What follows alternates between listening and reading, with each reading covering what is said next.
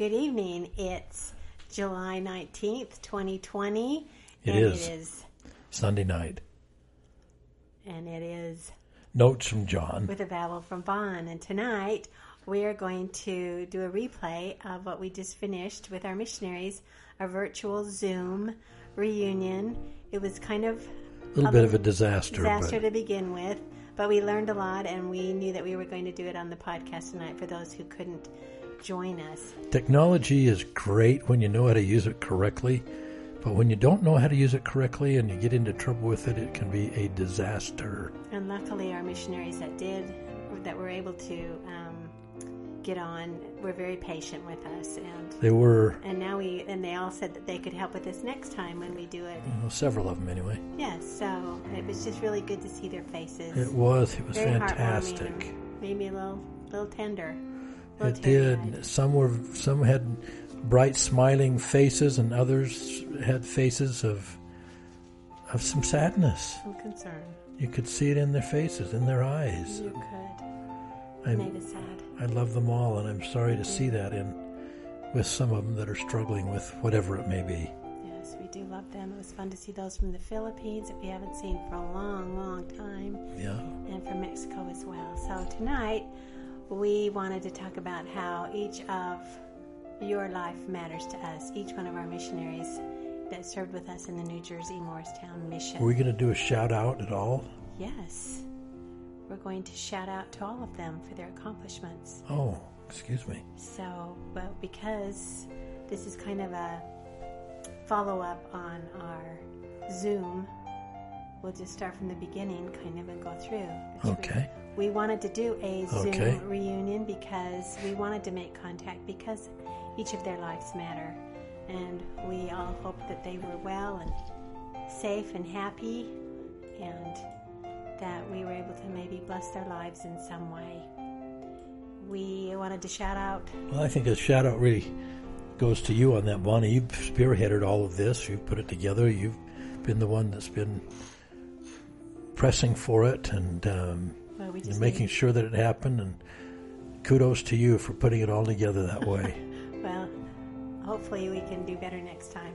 And we also appreciative of our daughter Julie Boyer, who came and helped us trying to get back on when Zoom operating properly, and when it didn't, she stepped in and helped. And it kept freezing, and so yes. Yeah. Well, we learned a lot. Thank you, that's Julie. For sure. Thank you. But we wanted to give a shout out to all of our missionaries and their accomplishments, their graduations, their marriages, their babies, careers, your good lives, your compassion, and your faithfulness to the Lord. Well done. It's been good to see all of this on Facebook and other social media, but we also wanted to let you know that our hearts become tender and we grieve with you when we know during this time especially there have been lost jobs and income. Some of you have gone through some divorces. Some of you have chronic illnesses. We have problems and struggles with infertility. Some of our babies that have not made it, and children, and you've had family issues and stress, and it can go on. And that we wanted you all to know that we pray for you and your families. Now we just wanted to give a real quick review of news from the mission. I was able to get and locate. As in the New Jersey Morristown mission. New Jersey Morristown mission. I was able to talk to some sisters and how cute they were. And did you call them back there in the mission office? I texted them. They're all so savvy now. They have, what are they called? Techs? Computer techs, they called them. They had 3 sisters and 3 elders to help with all of their problems if the missionaries had issues with their computers and their iPads and their iPhones and everything, that they were there to help them. But we know that they still have those wonderful jug handles. For those of you who don't know, you have to turn left. No, you have to turn right to be able to turn left. They call them jug handles. They still have the diners, which we love and we miss. They're the diner capital of the U.S. They're still not allowed to pump your own gas, which was nice when it was freezing cold. If we were able to sit in there and have the people pump it for you. They still have the most car accidents in that mission because it is the most densely populated state in the country. And so there's more people, more cars, more accidents, right? Correct. Yes. It was that way when we were there, too. Right. And there are people from all over the world, so it's very diverse. But it still has the best pizza around, the best Philly cheesesteaks, pork rolls, calzones, hot dogs. Certainly. Jersey pie and Ritas. But it's still freezing in the winter, that's for sure. The members in New Jersey are 33,352, and they have 64 congregations and 20 family history centers. They have 8 zones now, 92 areas, and a few that are being double covered with 180 missionaries exactly as of today. And they keep receiving those who have been reassigned from those who have returned. They have 5 languages: Haitian, Creole, English, Spanish, Korean, and Portuguese. And several non-official, meaning that they're just missionaries who already speak a language, which is French, Greek, Chinese, and some missionaries that can do various forms of computer coding, which is sort of a language in itself. They have 6 stakes now. When we were there was only 5. Liberty Park, New Jersey; Soldier Hill, New Jersey; Newburgh, New York, which was new. Yeah, it's in the northern part of the mission, very northern part, which is the southern part of the state of New York. East Brunswick, New Jersey; South Plains, New Jersey; and Morristown, New Jersey. They have 58 sisters and 114 elders. When we were there, we had 95 sisters and 160 elders. So they've come down a little bit. They have 5 languages: Haitian, Creole. Didn't I already do that? I already did that. I'm sorry. And the missionaries wanted them to know how grateful that they were for all of our missionary service in New Jersey, and we wish them the best of luck in all that they do. So that was nice of them. And so we wanted our missionaries also to know that President's waiting to return back to be a sealer in the Jordan River Temple when that opens. You mean me? Uh-huh. Right. Well, I know. I'm talking to missionaries, so I'm automatically in the president mode. Okay. So I know I almost called you John, then I would switch back to president, so it's kind of weird. And I'm working in the missionary department from home right now. So I wanted to start with a little song that I always did with our zone conferences. Well, you always did it with a song. With a song not somehow. With this song. No, not with this song, but we just made up a song. So you did. I did, yes. Yeah. But you played and helped. So let's start out with this. Quarantine and the living ain't easy. We've been shut in for such a long time. School and work were canceled, as was church and the movies. But elders and sisters, we know you were all right. Why? Because we know the Savior loves you. He knows your heart and what you can do. Our world is changing, so be alert and aware. Please stay faithful, committed, and you will be all right. Yes, you will be all right. Nice job on the song, Bonnie. Wasn't it? Yes. And even though we are living in a changing world, it can be exciting because change is good. It really is, even though it can be frightening. But we hope that our faith will lead us triumphantly over any issues that we may be experiencing right now. Yes, we do. Yes, we do. And you've all heard the statement over and over that we can do hard things, and we will continue to do hard things. And this quarantine has been a hard thing for many of us. There's a lot of hard things that are going on right now. There a lot of them affecting a lot of people.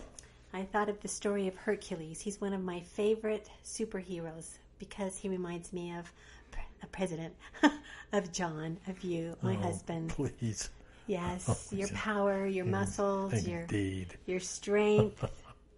He's one of my favorite mythical figures. Yeah, that is a myth. Well, you're the man, the myth, the legend, right? Right. He had huge tasks placed before him. And if you took away all of his tasks, his anxieties, I'm sure, his problems that he had to overcome, would he be Hercules? No. No. If we allowed him to curl up in a book, or else just sit there and do video games all the time, he wouldn't be Hercules. And this goes for any of our superheroes. And it's interesting and love to me to think that superheroes have disguises, and they wear masks, just like many of us are wearing masks right now. And one has been this virus and all that has come with it. But our church leaders have helped us. They're not afraid. They've said good days are ahead, to be strong, to look to our Heavenly Father and the Savior. That I've been impressed with how our prophet and all of those that we listen to have stepped up. They try to be part of the solution and not be part of the problem. And we know that all of the missionaries and our children are trying to do the same. Just like in the mission, when a problem arose, all of our missionaries went out and they conquered it, and they relied on our Father. They trusted Him to help get them through it. They did, and they were magnificent. They were. You are our heroes. And as President Newdorf said in the church news yesterday, that they were issuing a call for heroes. And you have all been heroes to us in all that you do. Well, say. You trusted Him, and we know that you'll continue to trust Him as you hear Him. There's a song that I've always enjoyed from the Beatles that's called "Here Comes the Sun, do-do-do-do. Here comes the sun, and I say, it's all right, do-doodle-doodle-doodle." And it goes on and on and on. Did you like that? I sure did. I thought you did. Anyway, it has deeply... What was that for? Yes. That's really good. No, it wasn't. Anyway, but the words, they have deeply hopeful lyrics in that song. And I like that I'd just heard that they play that in the New York hospitals when people are getting better and they get off the ventilators from this virus. They play "Here Comes the Sun." What a neat thought. Yeah. I think that's great. There are some things that can help us get through hard times. Music is so important for me. Music can help us feel better during the dark times. I know you and I both like to listen to music. You play your guitar, you play the piano. Music is a big part in our lives, and it helps us to feel happy for a time, which is needed to help us in our fears and anxieties. It can nourish and sustain us. And I love that when we sing our little hymns every Sunday in our sacrament meetings, even though it's just the two of us, sometimes, very often, a little spirit comes over my heart that, I can feel the Spirit, and this is what we should be doing, and it feels right, and it makes me feel better, and it comforts me. Being positive can also help during this time. Thinking good thoughts, and of course going to your scriptures, praying, having uplifting conversations, not dwelling on all the sadness that's around us. And if we stay physically active, so music, being positive and staying physically active will help us during this time. So there's many things that we can do, and maybe we can continue to share them one with another in our media conversations. So that when you feel down, if you can listen to the Beatles, "Here Comes the Sun," and not just think of it as, the sun coming up every day, which is a good thought, but also thinking that here comes the sun is in the Son of God. And know that everything's going to be all right through Him. Changes the implications of that song quite a bit. It sure does. Here comes the sun, and I know it's all right. Yeah. So bless our lives. And we love each one of you, and we pray for you, and we hope you'll stay safe and well. And so those were my thoughts for our missionaries tonight. And what were your thoughts tonight for them? They were great. Your thoughts were, Bonnie. Unfortunately, they were a little bit chopped up because it kept freezing on us and going out. We were struggling for that first 20 minutes in our Zoom meeting. But that was the message I had for them. Good message. Even though it probably didn't come across, but that's why we're doing it now. So there you go. Well, I just I was grateful to be able to share a brief message about why I choose to believe. And that is essentially that as I've grown older, I come to realize more and more that life is primarily a series of choices. How we choose to act or react in a given situation to certain stimuli or various events. And for me, as it relates to religion and belief, it comes down to faith and our choice to believe or not to believe, or to have faith or not to have faith. I mean, it's a choice, clearly. It's clearly one of the greatest gifts we have from God, the right to choose for ourselves what we believe. And that's, that's set forth beautifully in the Doctrine and Covenants. Section 90, verse 24 says, "Search diligently, pray always, and be believing, and all things shall work together for your good." Mark chapter 5, verse 36 in the New Testament. "As soon as Jesus heard the word that was spoken, he saith unto the ruler of the synagogue, Be not afraid, only believe." And finally, President Gordon B. Hinckley said, quote, "Things will work out." One of his most repeated assurances to family, friends, and associates was, keep trying. Be believing. I love that. I do too. And so with that, there have been, difficulties and tragedies and trials that all of us have had to go through in our lives, some more than others, but all kinds of different difficulties and challenges of life that have tested our believing, our elements of faith, and ultimately, again, it comes down to this choice whether we're going to believe in the Savior or not, whether we're going to believe in His gospel or not. And there are 3 or 4 scriptures that have really helped me in my life in connection with that determination as to, am I going to choose to believe or not to believe? The first of those scriptures is Isaiah 55, verses 8 and 9, which reads, "For my thoughts are not your thoughts, neither are your ways my ways, saith the Lord. For as the heavens are higher than the earth, so are my ways higher than your ways, and my thoughts than your thoughts." Or in other words, the Lord keeps telling us, look, I'm smarter than you. I'm smarter than all of you put together. I know everything before, during, and after, and I know what will be the best for you in the long run, even if you don't understand. Even if you don't agree with me. Even if you don't like it. You and I have got to understand that He loves us. And if someone loves you, they will certainly want the best for us, even when it hurts. Well, He'll always make the best choice for us. So we gotta be willing to acknowledge that He knows what's best. Then the challenge is for us to be able to trust in the decisions that He makes. Proverbs chapter 3, verses 5 and 6. "Trust in the Lord with all thine heart, and lean not unto thine own understanding. In all thy ways acknowledge Him, and He shall direct thy paths." Well, for our mission, the word trust was the catchword. It was our mantra. It's what we wanted our missionaries, as much as anything else, to be able to develop trust in the Savior. In all things. Trust no matter what.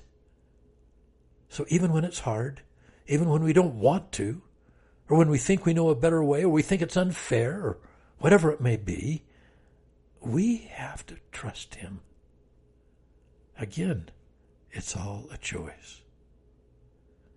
The third scripture that's been influential for me, significantly influential, goes along with that same element of trust. It's Alma 36, verse 3 in the Book of Mormon. And now, O my son Helaman, behold, thou art in thy youth, and therefore I beseech of thee that thou wilt hear my words and learn of me. For I do know that whosoever shall put their trust in God shall be supported in their trials and their troubles and their afflictions, and shall be lifted up at the last day. Notice in that verse how he said that if we trust the Lord, he would support us in our trials, troubles, and tribulations. You know, that's huge for me. I believe that. I've experienced it personally. And as if that were not enough, he goes on to promise at the end of that verse that we, quote, shall be lifted up at the last day. Well, bottom line, we must trust him no matter what. Don't blame him.